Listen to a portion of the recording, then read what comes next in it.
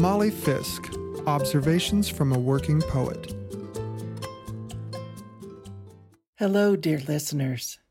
I have nothing coherent to say about one more shooting in America. Tonight's commentary is a poem by North Carolina poet Matthew Oltzman from his book Contradictions in the Design, called Letter Beginning with Two Lines by Czesław Miłosz. Miłosz was a Polish-American writer and diplomat regarded as one of the great poets of the 20th century. A dissident in Warsaw under German occupation during World War II, he won the Nobel Prize in Literature in 1980. Letter Beginning with Two Lines by Czesław Miłosz. You whom I could not save, listen to me. Can we agree Kevlar backpacks shouldn't be needed for children walking to school? Those same children also shouldn't require a suit of armor when standing on their front lawns, or snipers to watch their backs as they eat at McDonald's. They shouldn't have to stop to consider the speed of a bullet or how it might reshape their bodies. But one winter, back in Detroit, I had one student who opened a door and died.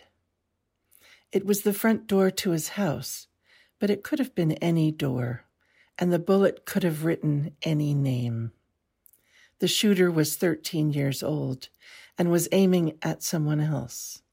But a bullet doesn't care about aim. It doesn't distinguish between the innocent and the innocent. And how was the bullet supposed to know this child would open the door at the exact wrong moment because his friend was outside and screaming for help? Did I say I had one student who opened a door and died? That's wrong. There were many.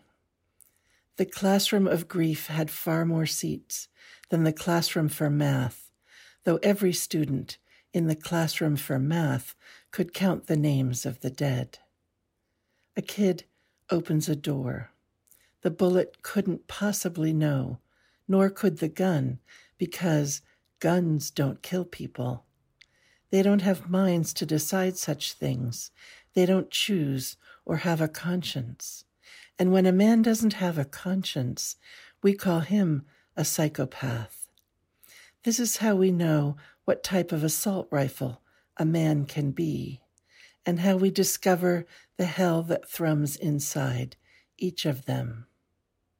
Today there's another shooting with dead kids everywhere. It was a school, a movie theater, a parking lot. The world is full of doors. And you, whom I cannot save, you may open a door and enter a meadow or a eulogy.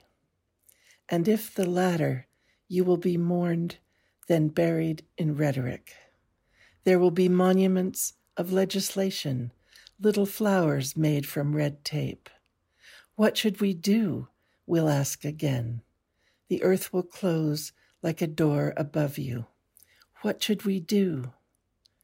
And that click you hear, that's just our voices, the deadbolt of discourse sliding into place.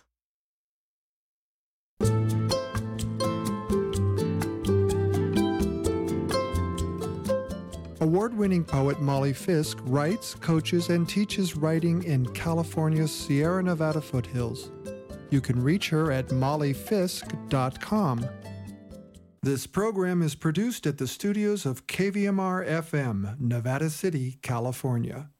Funding is provided by Harmony Books of downtown Nevada City and KVMR with support from the Corporation for Public Broadcasting.